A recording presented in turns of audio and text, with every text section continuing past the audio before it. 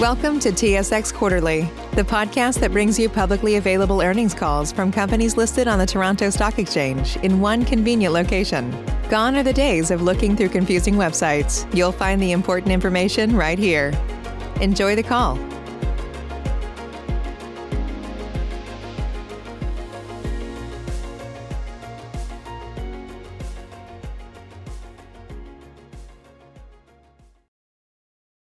Good morning, everyone. Welcome to the Medical Facilities Corporation 2021 second quarter results conference call.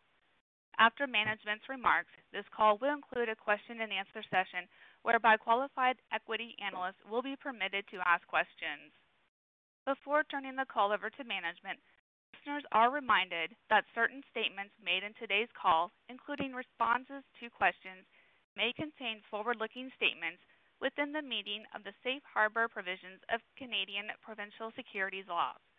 Forward-looking statements involve risks and uncertainties, and undue reliance should not be placed on such statements. Certain material factors or assumptions are applied in making forward-looking statements, and actual results may differ materially from those expressed or implied in such statements.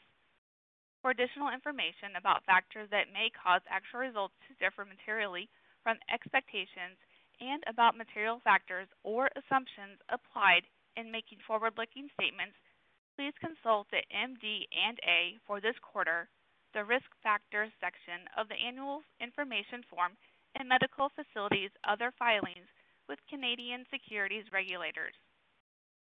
Medical Facilities does not undertake to update any forward-looking statements. Such statements speak only as of the date made. Please note that today's call is being broadcast live over the internet, and the webcast will be available for replay beginning approximately 1 hour following the completion of the call. Details of how to access the webcast replay are available in this morning's news release announcing the company's financial results. I would now like to turn the meeting over to Mr. Rob Harrar, President and CEO of Medical Facilities. Thank you, Jennifer. Good morning and welcome to our second quarter earnings call. Joining me today is David Watson, our Chief Financial Officer. Earlier this morning, we released our second quarter results. Our news release, financial statements, and MD&A may be accessed through our website at www.medicalfacilitiescorp.ca, and they've also been filed with SEDAR today. Our second quarter was highlighted by a continued strong recovery in case volumes on a sequential and year-over-year basis. Surgical case volumes were up at each of our facilities, with Sioux Falls Specialty Hospital, MFC, Nueterra ASCs, and the Black Hills Surgical Hospital experiencing the largest increases. Our facility service revenue was up 44.2% from the second quarter of last year. In line with the higher surgical case volume across all facilities, we also saw an increase in operating expenses, partly offset by the impact of the sale of Two Rivers Surgical Center in September 2020. Our EBITDA for the quarter was down 3.7% from the second quarter of last year, but as a reminder, we recognized just over $21 million in government stimulus income in the second quarter of last year versus $572,000 this past quarter. Importantly, compared to 2019 as a baseline, second quarter EBITDA, excluding government stimulus income, increased 12.7%. Looking ahead to the back half of the year, we remain cautiously optimistic in our outlook. While we are pleased with the continued volume recovery in the second quarter and encouraged by the continued rollout of vaccines across the U.S., there is still a lot of uncertainty due to the Delta variant in many parts of the country. COVID-19 cases have been on the rise so far throughout the summer, and we continue to support the vaccination rollout at each of our facilities and in general. Regardless, all of our facilities are open. We have sufficient PPE on hand and continue to take all necessary precautions. And we have a strong base from which to grow, both organically and by way of strategic acquisitions. On the topic of organic growth, the 4,500 square foot expansion at Arkansas Surgical Hospital is moving forward as expected, remains on track for completion before the end of the year. We also look to capitalize on the strong ASC market, whether through potential acquisitions or de novo opportunities like St. Luke's ASC, which we opened last year and continues to ramp up volumes. With that, I would like to now turn the call over to David to discuss our second quarter financial results. Thanks, Rob, and good morning, everyone. I will discuss our financial performance for the quarter, then provide an update on our balance sheet and liquidity. But first, I would like to remind everyone that all dollars amounts expressed in today's call are in U.S. dollars unless stated otherwise. Our facility service revenue for the second quarter was $97.6 million, which was up 44.2% from the $67.7 million in the second quarter of 2020. The increase was primarily due to higher case volume, as prior year volumes and case mix were impacted significantly by the pandemic. Overall surgical case volumes increased by 51.1%. Outpatient cases increased by 62.1%. And inpatient cases increased 15.6%. Although second quarter surgical case volume from continuing operations increased significantly compared to 2020, it was still about 6% below the second quarter of 2019. Total revenue and other income was $98.1 million for the quarter, an increase of 10.5% from $88.8 million for the same period in 2020. As Rob mentioned, facilities received an additional $572,000 in government stimulus during the quarter, while they received just over $21 million in the second quarter of last year. Operating expenses for the quarter increased by 14% to $81.2 million to a more normalized level driven by the growth in case volume. As a percentage of total revenue and other income, operating expenses increased to 82.7% from 80.2% in the prior year, but compared favorably to 86.4% in the second quarter of 2019. EBITDA for the quarter was $23.7 million, or 24.1% of revenue, compared to $24.6 million, or 27.7% a year earlier.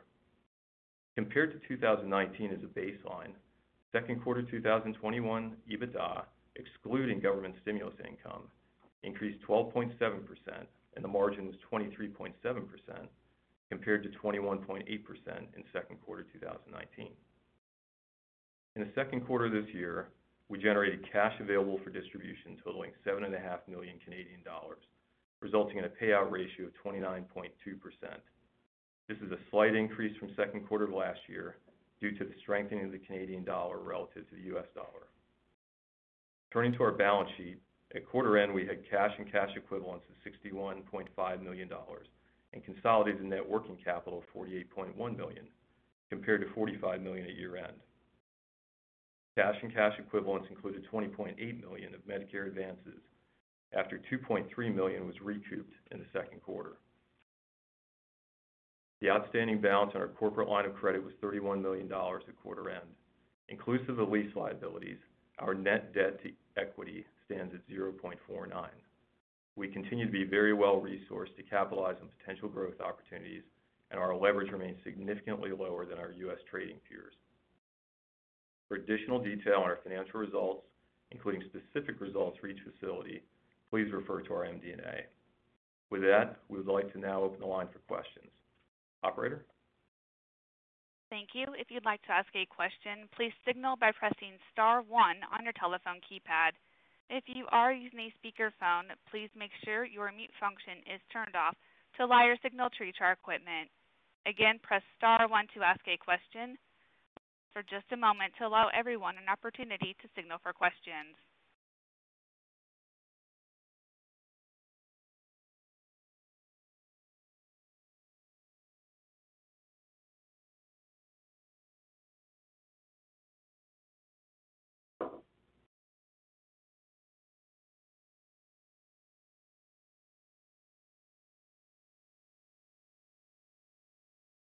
We'll go first to Andrea Leno with National.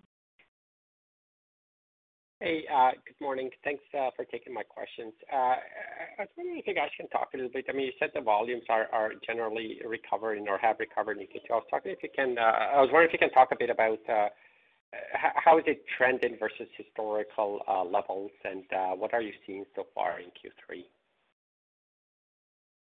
Yeah. Hey, Andrew. Thanks for the question. The volumes have continued to improve. We saw in the first quarter that, certainly up significantly compared to 2020. Still a little bit below the same period in 2019. but that continued to improve in the second quarter. We were about 6% below second quarter 2019. And, we're cautiously optimistic. I think all things being equal, we'd expect that trend to continue.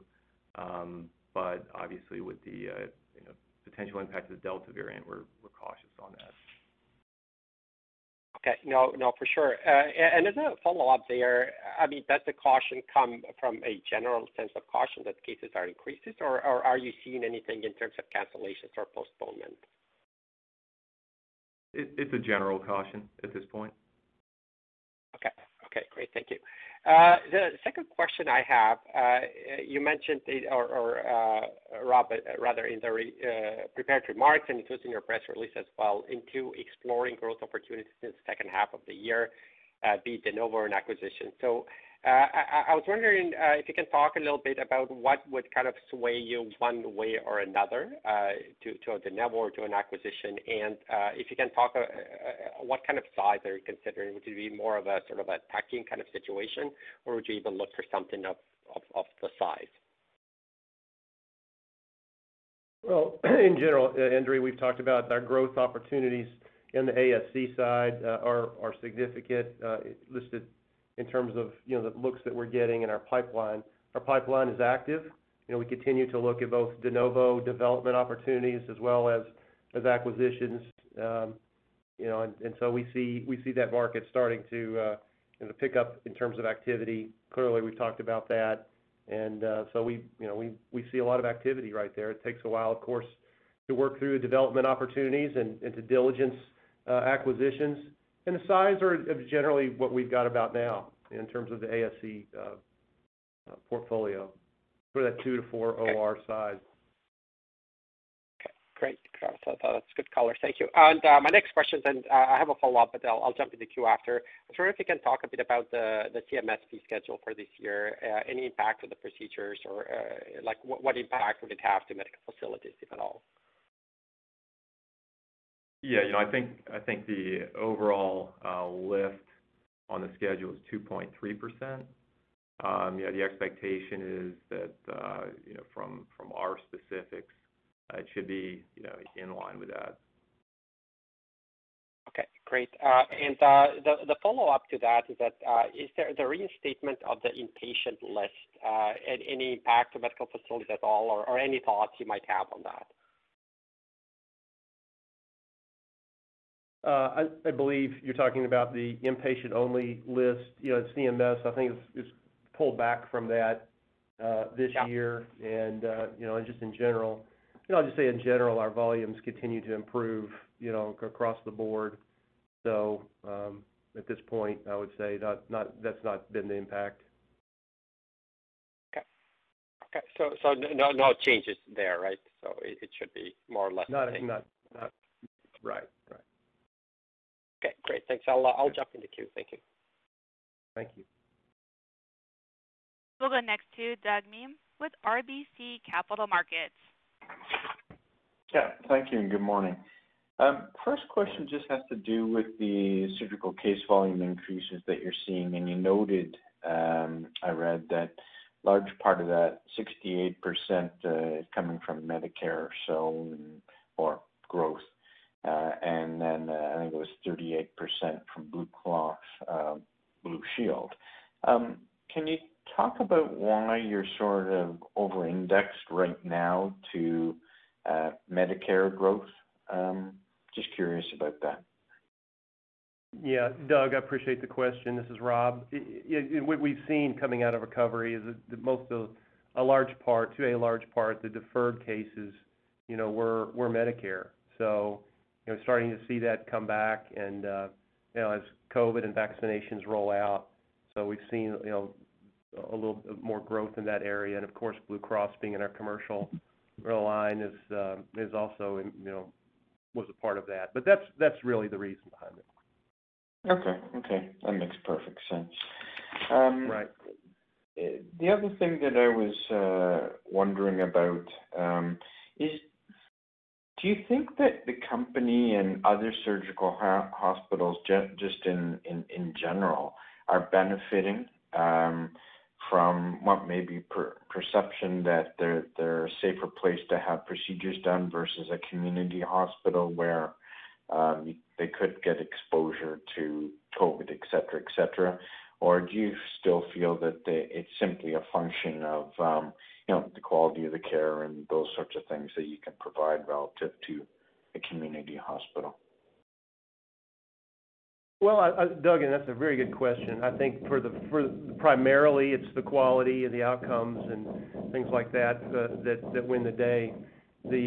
Secondly, I tell you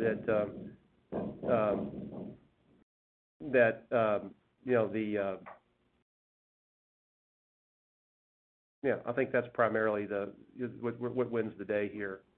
Now, I would tell you we've benefited over the time from being a safe place, not treating COVID patients, that we have seen some volume pickups from that, and especially from physicians in the community that are not owners. We've talked about that in previous calls, and to some degree there may be some benefit from that. But for the large part, it's the reputation of each of the centers and the quality. Yeah. Okay, good. And then finally for me, just with respect to multiples and those sorts of things as you look at your acquisitions. Now, de novo is one thing, but the acquisition multiples, are you seeing any price inflation in those, whether they be a surgical hospital or I guess it'd be mostly ASCs in this case, but anything you've observed there through the period? What we're seeing right now is fairly stable multiples. We haven't seen any expansion of that, over the past year. So it's been fairly stable on the multiple side. Okay, great. That's it for me. Thanks very much. Thank you. Great, thanks. We'll go next to Chelsea Stellick with IA Capital Markets. Hello, good morning. I just have a couple questions. I guess I'm just curious on the outlook of government stimulus. I know that you mentioned potential stimulus from newer packages. I just kind of want to get a sense of where you expect things to roll out for the remainder of the year.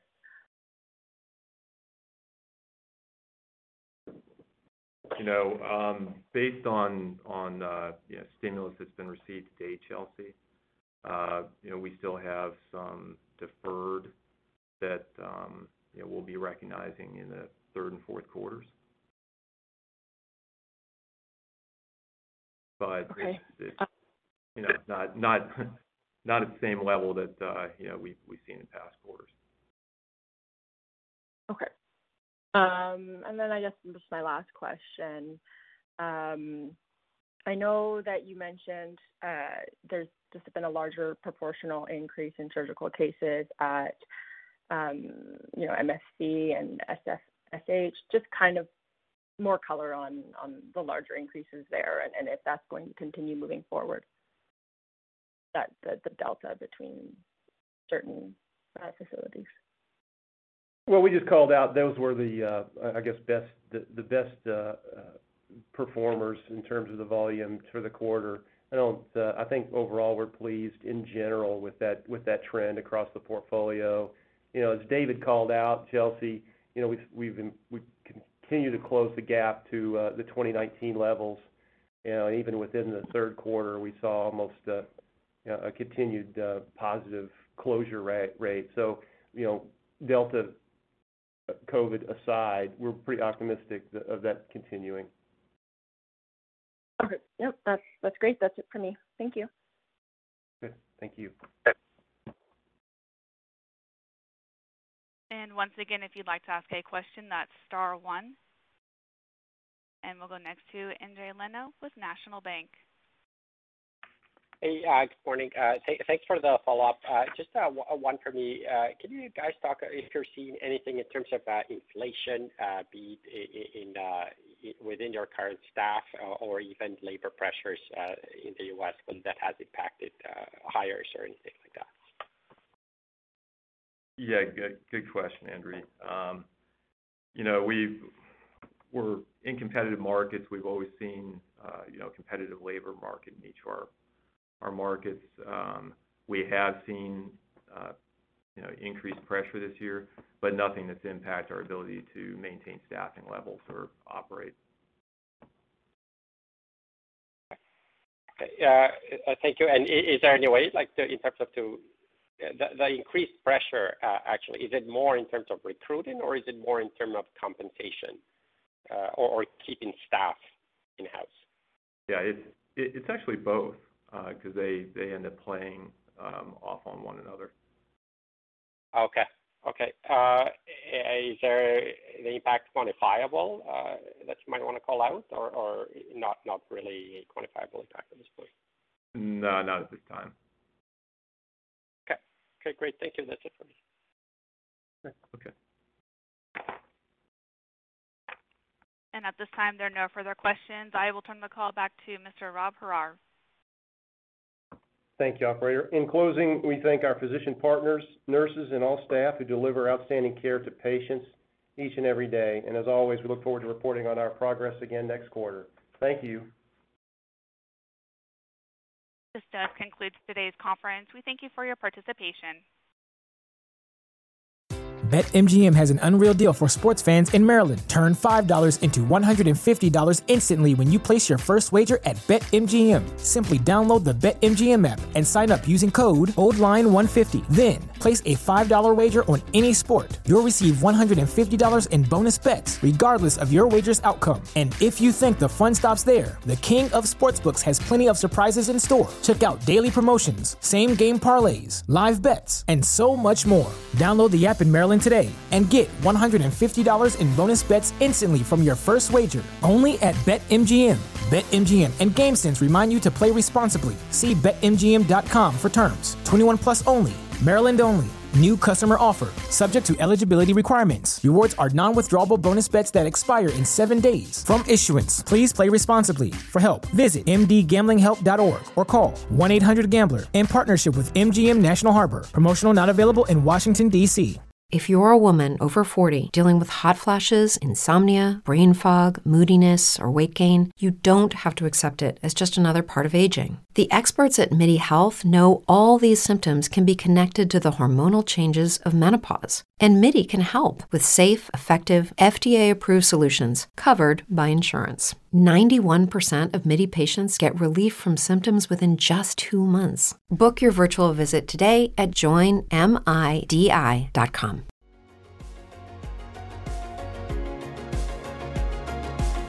Thank you for listening to TSX Quarterly. If you enjoyed the cast, remember to leave a good rating. And remember, for any additional inquiries, please consult the company's investor relations section on their website. See you next time.